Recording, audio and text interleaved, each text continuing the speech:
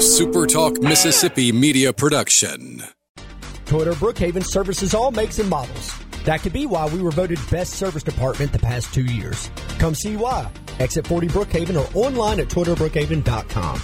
Great service, great savings. At Toyota Brookhaven, we deliver.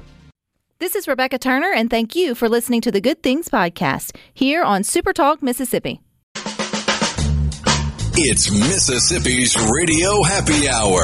Well, I'm going to Mississippi, here I come. You're listening to Good Things with Rebecca Turner. Well, I'm going to Mississippi, here I come. Bringing you the good stories of Mississippi's people, places, and things to do. Now, here's Rebecca.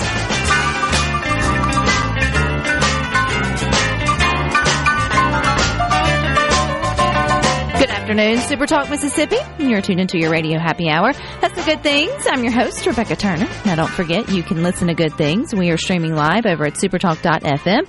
We're also streaming from the SuperTalk Mississippi app. And, of course, you can always find us, too, on your local SuperTalk Mississippi radio station. And you can watch Good Things. We are on your computer or your mobile device. Just head on over to SuperTalk TV. You'll see I'm not alone in the studio today, which always makes me happy. We've got Christina Dent. She is the founder and president of End It for Good. You've heard about that before, but she's also now an author, which I think is really cool to add to your resume, Christina.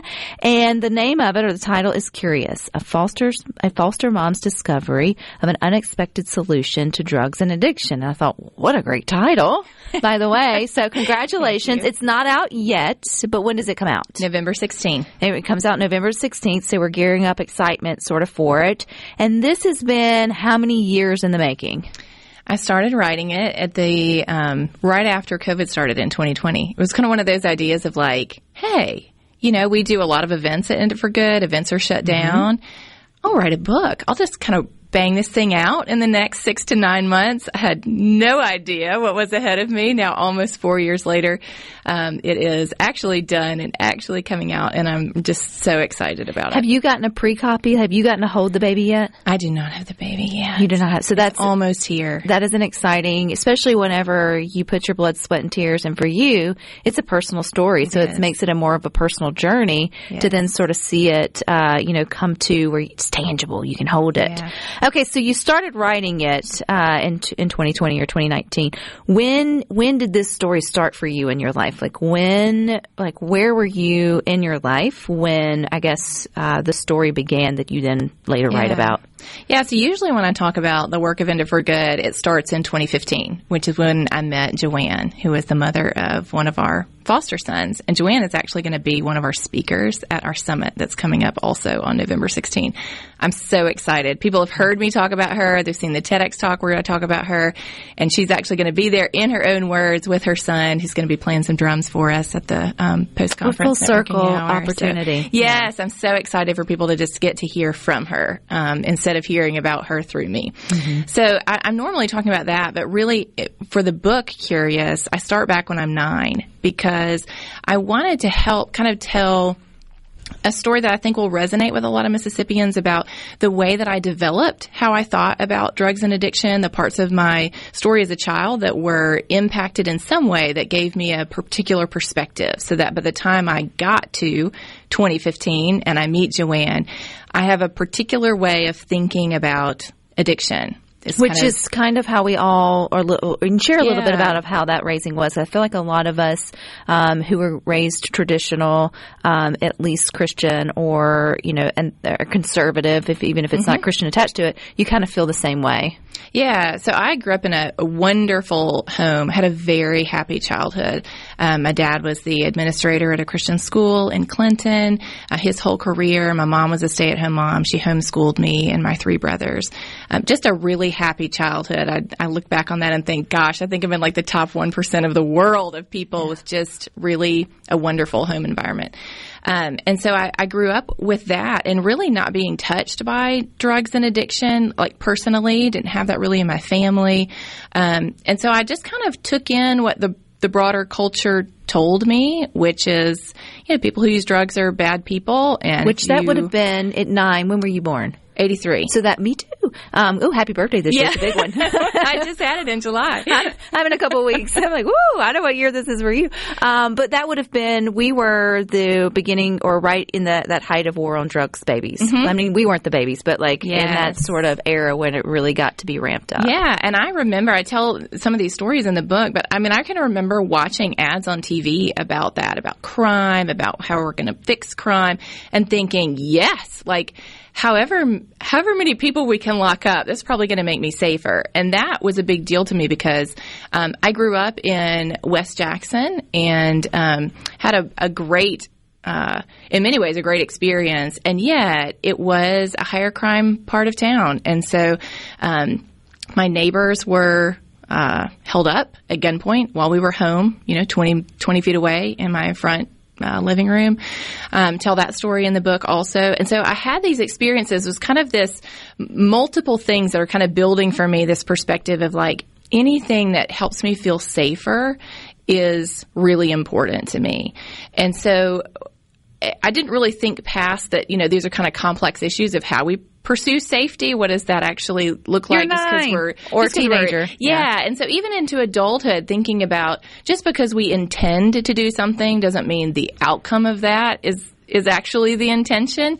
And so I got to meeting Joanne and really was still in this mindset of, tough on crime, tough on drugs, tough on people who use drugs. Now, by this time, you're married, and you and your husband had decided to, I guess, as a ministry or it's just within your home, to become foster parents. Yeah. So I married my college sweetheart, Thomas. We both went to Belhaven, graduated from there. I have a degree in Bible. And we had children of our own, biological children, and then decided that we were going to foster. Well, we kind of figured out what we wanted to do related to maybe adopting. And so we kind of jumped into that with no understanding really of anything related to addiction, even though most children who are in foster care are there for some sort of drug-related cause. But we just really didn't have any education on do you what have, that is. you didn't have the education, but you kind of get what you fill the slot that's needed as a foster, right? It's not so much as, you don't get to choose, sort of. Yeah, so you can choose kind of age range. Yeah. So we wanted, we were only open to fostering children that were younger than our sons. My youngest was 4 at the time. And so the children we ended up fostering were all infants, and one of those was Beckham, whose mom was Joanne. And he came to us straight from the hospital after he was released after his birth. And because she had been using drugs while she was pregnant, he was put in foster care and brought to our house. And I didn't have any way of understanding that other than how could a mom who loves her child possibly use drugs while she was pregnant? I just had no concept that there was any other part to that story other than, well, that must mean that she doesn't love him, that she isn't really the best place for him. And so he came to our house, and I brought him to his first visit with her a few days later. And this is going to be burned into my memory until the day I die. Getting out of my van and turning around in the parking lot with his little car seat, getting ready to walk in. And here comes this woman running across the parking lot towards me, and she's weeping. She runs over and starts kissing her son. Who is how old? He's 3 to 4 weeks. Okay. Yeah, it just is he's straight from the hospital. He was in the NICU for a few weeks. And so she doesn't even look at me. She just is all eyes on him, talking to him. And she gets to spend 1 hour of visitation with him. And I had no clue how to kind of process that experience of, whoa, wait a second, this whole expression of love doesn't really fit with what I think. And then I came back and picked him up, and same thing. She's sitting in the little visitation room at the child welfare office, and she is, Beckham's up on her shoulder sleeping, and she's just sitting there with her eyes closed, but she's not sleeping. She just is drinking him in, just trying to soak up every minute that she has with him. And for me, it just really started this turmoil in me about, wait a second, this isn't what I thought about moms like her. I also know that we're incarcerating a lot of moms like her for the same things that she was doing. And so what does this mean? Does it mean there's something to kind of rethink? Maybe there's a way to get better outcomes for people like Joanna and Beckham? Or is this all fake? Does she not really love him? Is it just a big, just a sham? Right. And the more that I got to know her. Is she fooling herself too? Yeah. The more I got to know her, the more I saw this is not a sham. This is real. She loves her son just as much as I love my sons. She is a mom like me. And that set me on this learning journey of what have I misunderstood? And if we're even a little bit wrong in how we approach drugs and addiction, the impact of that is just seismic, which means if we shift in a way that would produce better outcomes, the impact of that could also be incredible in bringing more healing and more thriving to our communities. Which is definitely a complicated, thing to talk about, because not every story is Joanna and Beckham, for sure. But there are a lot of Joanna and Beckhams, and how do you create conversation or opportunities where you can help those that want to be helped, or give them opportunity? And then anytime you can see families reunited, man, that's definitely a good thing, which I know you're all about, Christina. We've got more with Christina Dent. She's the president and founder of In It for Good, but also now author of Curious, coming up next. Every single day singing. Oh, we're so happy, and that's how we're gonna stay singing. I mean, well, I'm hers, she's mine. I'm hers, she's mine. Wedding bells are gonna chime. Oh yeah. Do what did it dum did it do? We'll sing it. Do what did it dum did it do? Do what did it dum did it do? Making your afternoon just a little brighter. It's Good Things with Rebecca Turner on SuperTalk Mississippi. I'm the morning time, yeah. We're going strong, headed up down the river. Welcome back to Good Things. Don't forget, we are streaming live over at supertalk.fm. We're also streaming from your SuperTalk Mississippi app, if you've got that, or you can watch us. We are on your computer or your mobile device. Just head on over to SuperTalk TV. We're continuing our conversation with Christina Dent. She's the founder and president of End It for Good, but we're focusing on her new book, Curious, a foster mom's discovery of an unexpected solution to drugs and addiction. And Christina, I love in your little book write-up that you had sent me, one of the agreements or the dialogue or the disagreements, you said, I'm not sure I agree with Christina's conclusion, but her journey and what she has learned has gotten me thinking. And I feel like you and End It for Good has always been not about necessarily forcing you to think one way or the other. It's just starting that journey of unlearning or thinking differently that you've always been, hoping that we would join you on. Yeah. Is that a fair, sort of? Absolutely. Yes. We are so committed to respectful dialogue and into inviting people into a conversation and allowing people to end up wherever they end up. Certainly we have solutions we think would work best, but our main goal is to introduce people to the ideas and to really inviting people to learn about and think about the root causes of a lot of the problems that we have related to drugs and addiction. Because if we had correctly diagnosed those and applied the right solution, we just would not be in the results that we are right now. You have illegal drug use has doubled in the last 20 years. Overdose is now the leading cause of accidental death in the United States. We have all of these increasing harms instead of what we want, which is decreasing harms. And so we really invite people to come into that conversation and learn about what's causing those things. Let's dig into drug-related crime. What does that really mean? What's causing that overdose? What's causing that? And what are the factors that could lead to different outcomes from that? Destabilization of families and how we handle addiction and the approaches that help more people find successful recovery. We don't want to just settle for this is what we've always done. We want to think outside the box and consider new ideas, even if they're uncomfortable, and really look into how can we bring some better solutions, because I don't think anyone thinks that we're getting the kind of outcomes that we want or that kind of outcomes that we think we can get. I think people we haven't given up. It's not like people have said, well, it just is what it is. We're just going to have 100,000 people that die every year. Like that's not an acceptable outcome. And most people feel that way. They're looking for a way to solve some of these problems. And so we invite them into that conversation. It's just kind of been the way that End It for Good even started back in 2017, which is 2 years before we became a nonprofit. I had just been on this learning journey after I met Joanne, and I first got interested thinking about people who use drugs and whether or not arresting was helping more people versus making life harder for them. And then that kind of opened my mind into learning about, what about drug markets and crime and underground markets and cartels and all of that.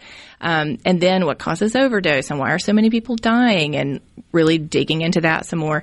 And so the more that I did that, the more I wanted to have other people to talk about it with and think about some of these ideas I was encountering as I was learning, and just know, is anybody else think there's something to this? Well, what about your spouse, Thomas? I mean, I'm assuming y'all grew up with, or at least had the same values by the time you got married. Did he think you were crazy? Or did Joanna help, maybe shift his mindset? Because, it feels like, it would be hard for your spouse to be the first one to be a hard sell shifting, but he's also having the same experience as foster parents as you are. Mm-hmm. But it doesn't mean that you're having the same epiphanies. Yeah. Whatever the word is. Yeah. Yeah, that's a great question. So we both got really interested in kind of how to bring better outcomes to foster care. He ended up later going to work for a state foster care system for a number of years and work with foster parents. And so we both had these kind of experiences, and we kind of took those in different directions for what we felt like was our takeaway and the next steps we wanted to be part of to try to bring about a better world for kids and families. So as I'm kind of talking through these things that I'm learning, I read one of the most helpful resources that I read is a book called Chasing the Scream by Johann Hari, and that's the book I ended up hosting book discussions about with people in 2017 to see, does anybody else want to talk about this? And those ended up growing to the point that End It for Good became a nonprofit in 2019. And so I would be reading that, sitting on our bed, I'd be reading, and I would say, babe, listen to this. And I would read him some little, couple sentences about it. And then, the next day I'd be sitting there and go, you're not going to believe this. Listen to this. I've never thought about this before. And I'd read him another little section. So I got about a third of the way through the book, and he said, all right, give me the book when you're done with it. My curiosity is piqued now. I'm interested in learning. And so I finished reading it, and he read it and was like, wow, this is really a totally different perspective. So was there an underground End It for Good? You guys weren't the first to think about things differently. How long has the groundswell been going for wanting to start these conversations? I mean, you obviously were reading books that sort of challenged the way you were thinking and open you up to new ideas about how we approach the drug and addiction problem in our country. Where did that, how long has that has it been going from the start, or when did that kind of start? Some people started realizing this isn't working. Yeah. So I think people have realized for a long time that it isn't working. And in different places, there's been different movements. A large part of those movements have been outside of the U.S. So different places like Switzerland. Because we're not the only place dealing with addiction and overdoses. Yes. And so you have Switzerland, who decades ago started experimenting with heroin-assisted treatment. So they allow people who are addicted to heroin, for whom traditional treatment has not worked, to come to a clinic and use medical-grade heroin, and they can come up 3 times a day if they want to. They have to use it in the clinic under medical care. But they can, as long as they don't take a lethal dose, they're allowed to take the dose that they feel like they need, as long as they're there doing it under medical care. And that sounds bonkers to us. What on earth? You're allowing gasp. I know. Good things. Well, this is the interesting thing, is that they found that when people are when they're removed from sort of that rat race and that participation in this underground world of illegal drug use, when you bring it to the light, on the street, it's you bring them into a medical setting where they can talk with someone about the real things that are going on in their life. Because drug use is not about the drugs. It's about what the drugs do for you, which means the drugs are really a solution attempt. And so if you have a problematic relationship with drugs, the drugs aren't really the problem. It's what's underlying that, what's driving that need to numb yourself so consistently and repeatedly.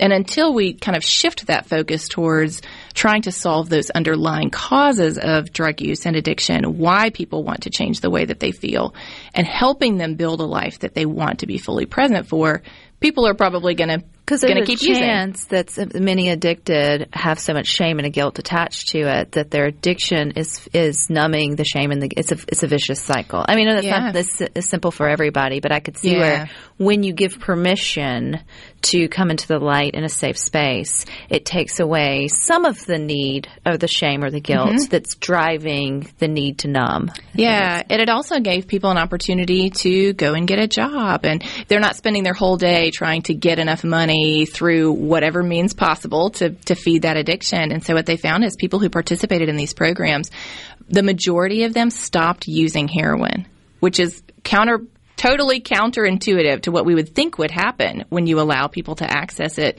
legally and medically. It happened that as people were able to stabilize their lives, they weren't part of that just chaos of active addiction in an underground market. They were able to begin to rebuild their lives and fill that, kind of think of your life like a cup. You know, instead of your cup being filled up with heroin, they were able to slowly decrease their dose. They weren't forced to, but they did on their own over time. They would decrease their dose. And so that it's kind of like that cup with the heroin decreases as the cup fills up with other things. They're able to begin to rebuild relationships with their family members, to find a job, to find stable housing. And that helps more people to stop using heroin, even though they weren't forced to. And so, mind-blowing. We're not there in the U.S. I was going to say, is there anywhere in the U.S. that is even... No, it is not legal to have those programs in the U.S. They have them in Canada. They work similarly with very good outcomes. Of course, it doesn't work for everyone, but nothing does. So we're not in the perfect world scenario. We're looking for solutions that really help to decrease community harm, individual harm. And there's just interesting ideas out there that are kind of mind-bending, but we're in a crisis. We need to be thinking outside the box. Which I think is where you started with your book, Curious. So we will wrap things up with Christina Dent coming up next.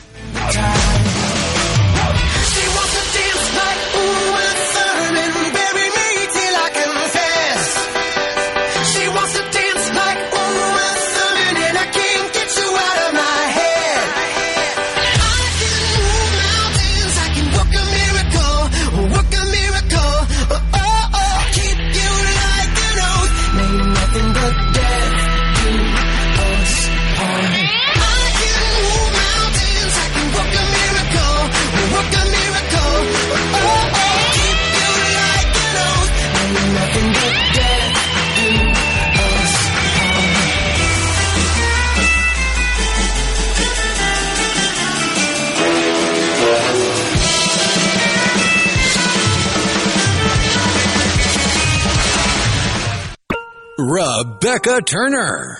She looks healthy and sane. Good Things with Rebecca Turner continues on SuperTalk Mississippi.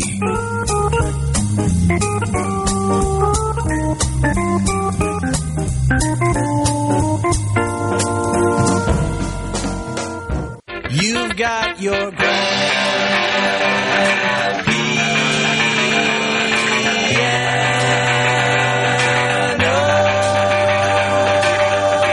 Welcome back to Good Things. Don't forget, you can find us on your computer, your mobile device. Just head on over to SuperTalk TV. We're talking to Christina Dent. She's the founder and president of End It for Good, but she's now an author, which comes out November the 16th. Curious, a foster mom's discovery of an unexpected solution to drugs and addiction. And Christina, we kind of got off track with the book in terms of the foster mom's part. So at what point, how long did you have Beckham, which was your foster son, who his mother, Joanna, is the one who sort of spearheaded all of this in your trajectory of life. Like, she changed your life. She really did. She absolutely did. She is the hero of any story I'm telling about my journey on this. So we only had Beckham for about a month, and that was because she found a inpatient drug treatment program and petitioned the judge to let her go to that treatment program in North Mississippi, which has a on-site nursery for children of people who are in the program. Now, when I heard that, I also thought, what kind of craziness is this? Like, how? Because, again, that mindset was still in me of, these are untrustworthy people who should not be near their children. And instead, what they recognize is, for a mother with a newborn, that bonding is so important. And so for a mom to be able to bond with her child in a supervised environment, be able to go to classes and go to therapy during the day, and be able to be with her child at night and not interrupt that bonding is incredibly beneficial to the baby and to the mother.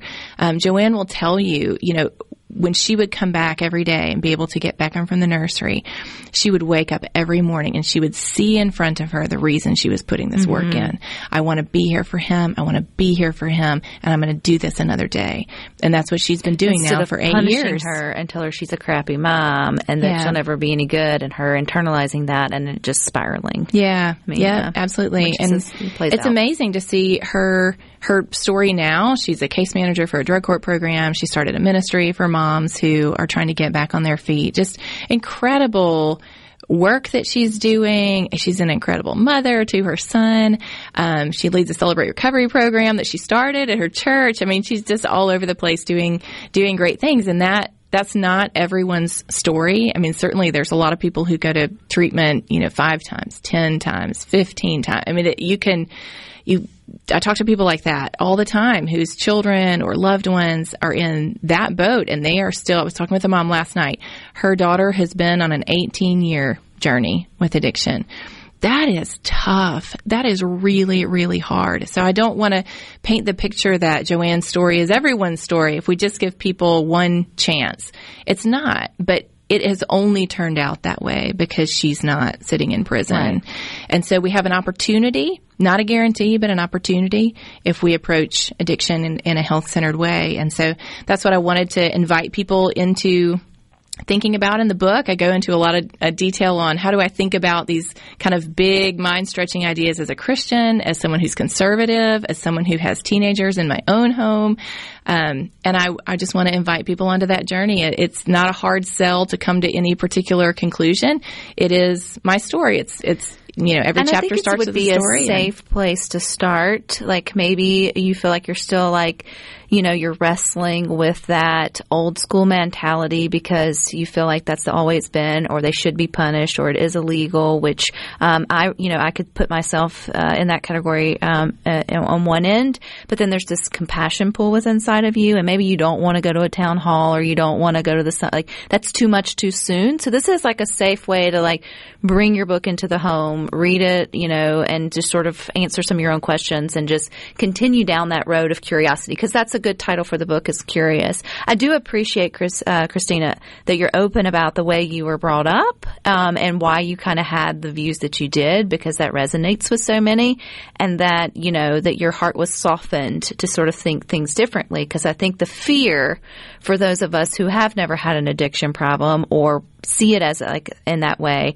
who have children, there is that fear that if you just get lenient with everybody, then you're going to open up the opportunity for our kids to either be ran over by it, or even more susceptible to it, or, they're going to run wild, fancy free. And so that is the thing I think a lot of folks are kind of, you don't, you're pulling the rein. If you continue to pull the reins on being harsh or hard, you're either one hard-hearted, and I can't help you, but the other is you're genuinely fearful for those that you love that aren't of the age to start wrestling with that. Yes, absolutely. And I think those are all things that anytime you're talking about a change, you can have a pendulum swing that's too far. And we don't want to do that. We want to find a middle path where we solve the problems, but we don't swing in a whole different direction and create a whole new set of problems.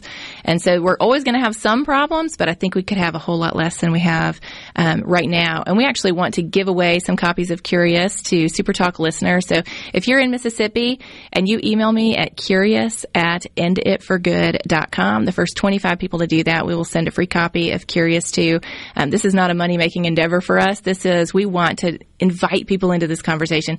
And we want to do that not because we care about drugs, but because we care about children, families, communities, a thriving Mississippi, a thriving world, a world where more people have a chance to live out who they were made to be and live a thriving life, and not a life that is harmed in any way that can be prevented. And so email me, curious@enditforgood.com. I'd love to send you a free copy of the book if you're one of the first 25.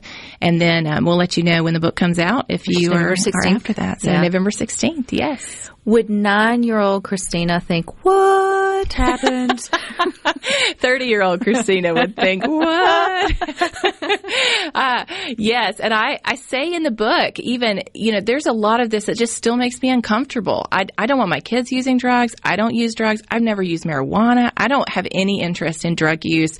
I don't like to be around it. That is not part of my interest. So it is, it's a challenge to work on an issue where I don't have sort of this personal interest in I would like this know approach what it's like, because it is somehow personally sort of beneficial to me.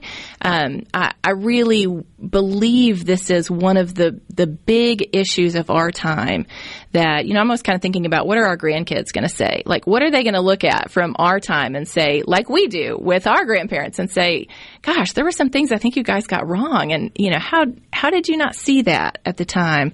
And I think this is one of the issues that we're going to look back on because the research that we know about addiction is not reflected in our laws. We've had the laws longer than we've had the research. And so now we know trauma increases the risk of addiction. We know that the drug itself has much less of a role in a person's life and what it is medicating has the big role in a person's life in terms of driving that addiction. And so when we continue to use trauma, which is criminal justice involvement is significantly traumatic in a person's life. When we continue to use trauma to try to fix a problem that's made worse by trauma, then we will expect to continue to get outcomes that are not what we want. And I think we can make some shifts. We can agree on some shifts and not all shifts. That's okay. I'm fine with that too. But something has to change. But we can have a conversation and we can vote, we can support, we can act based on what's really happening. And I think we have misunderstood a lot of the root causes of those harms. And so I haven't shifted my perspective because I changed my values. I'm still a conservative Christian. Still don't want people using drugs. I changed my mind because I learned some new information and I came to believe that there are some solutions that are better in line with the values that I already had. And I want to invite people into that conversation and what that could look like, challenges, and just invite them to see whether it's in their local faith community or it's some policy they want to see change. There are things in our hearts, in our churches, in our communities, in our legislature. There are changes that could be made in all of those places, small changes, big changes that I think could really significantly positively impact us, our neighbors, all of Mississippi. Where can we get it on November 16th and after? Amazon. So Amazon, you got it there? Kindle, softcover, hardcover, we got you covered. November 16, you can come out also to the Shift Drugs and Addiction Summit at the Jackson Convention Complex on November 16. We're hosting a full-day conference. We'll launch the book there. It'll also go live on Amazon that day.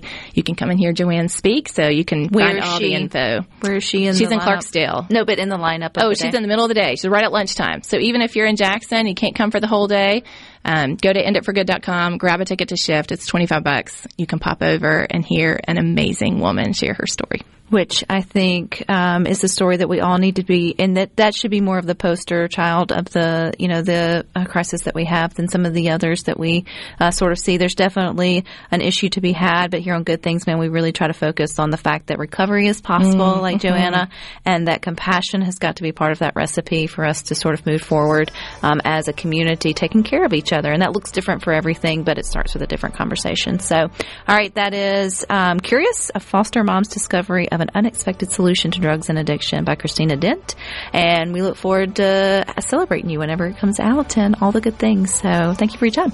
Thanks, Rebecca. People can email me, curious@enditforgood.com. Love to send you a free copy. All righty, stick with us. We got a little bit more for you coming up next.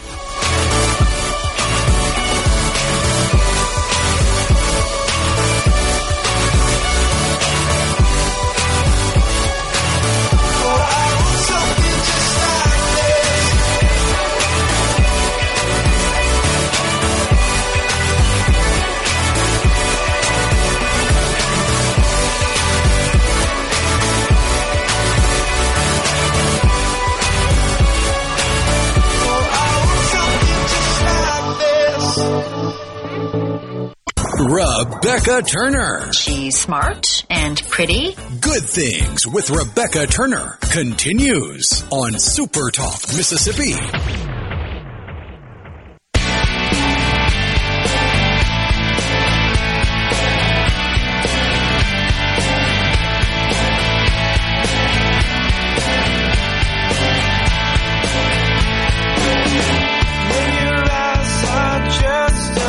Welcome back to Good Things. Don't forget we are streaming live over at supertalk.fm, and we're also streaming from the SuperTalk Mississippi app.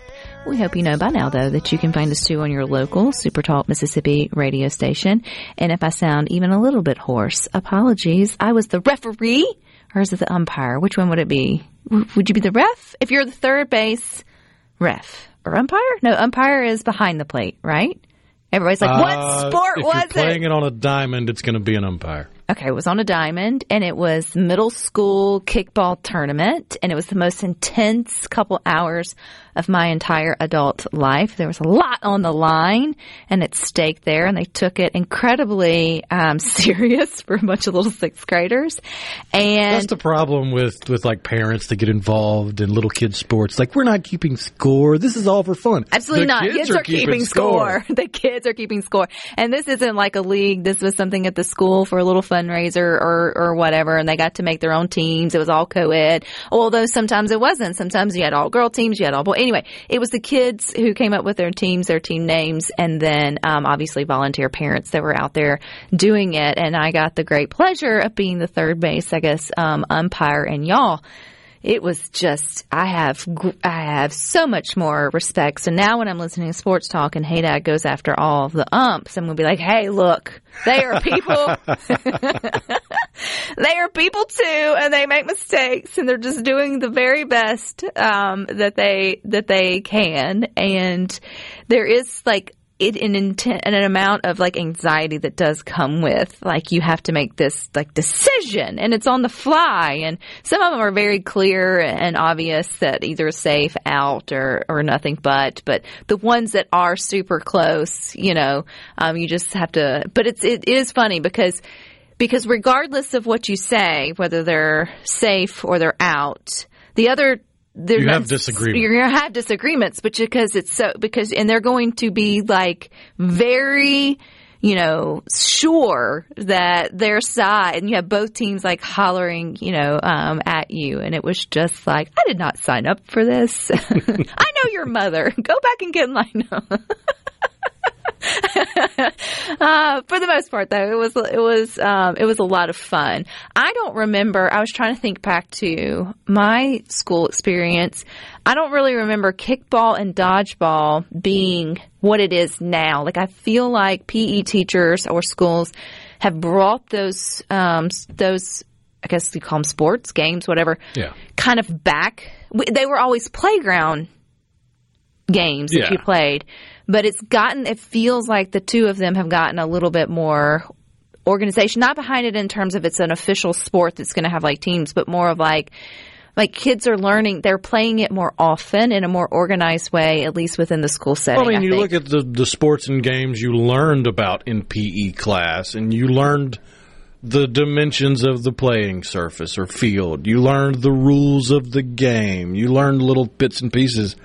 The same thing can be applied to playground games, because although you do have variations in playground games like kickball, where not every kickball game is played on a diamond with bases that are clear-cut distances, but you can still teach them in a PE setting, in a classroom setting of, all right, this is the game, these are the rules, this is how you play, now we're going to experience it. Did you play kickball growing up? Oh yeah. Did you play the kickball style that was morphed with also like dodgeball? Like you could throw the ball and nail someone and get them out. So they changed, and I'm really glad they changed the rules. But the rules for today it was just like softball or baseball. You had to tag or touch the best. You had to maintain control of the ball. But they didn't let all the students know that. Like, there was no over the intercom. That would be a problem. There was no like, hey, this is over the intercom. We cannot, peg out your opponent. But But yeah, I think we actually had the problem in reverse where you had a lot of kids growing up that played kickball and you were allowed to peg them for an out. And then they start playing baseball and it takes them a couple games before they figure out, I can't hurl this thing at the runner and get them out. No, you can't. You absolutely cannot. But man, it was just good to see. I mean, 99% of the entire experience was super positive, and watching kids just get out there and join in just non-selective game. Like they just picked teams quickly and then had the fun of the camaraderie and and then watching teams help each other and then the celebration. I mean, it was always exciting to see, everyone's just sort of supported everyone. It was just a really good afternoon to sort of watch, and it doesn't hurt that my kids' team won. But, who's keeping score, right? It was just for fun. All right, plenty of scorekeeping coming up next with the boys with Sports Talk Mississippi. That's what that's all about. But Rhino and I will meet you back here tomorrow at 2. But until then, I hope you all find time for the good things. Good things for you. Good things for you. Good things for you.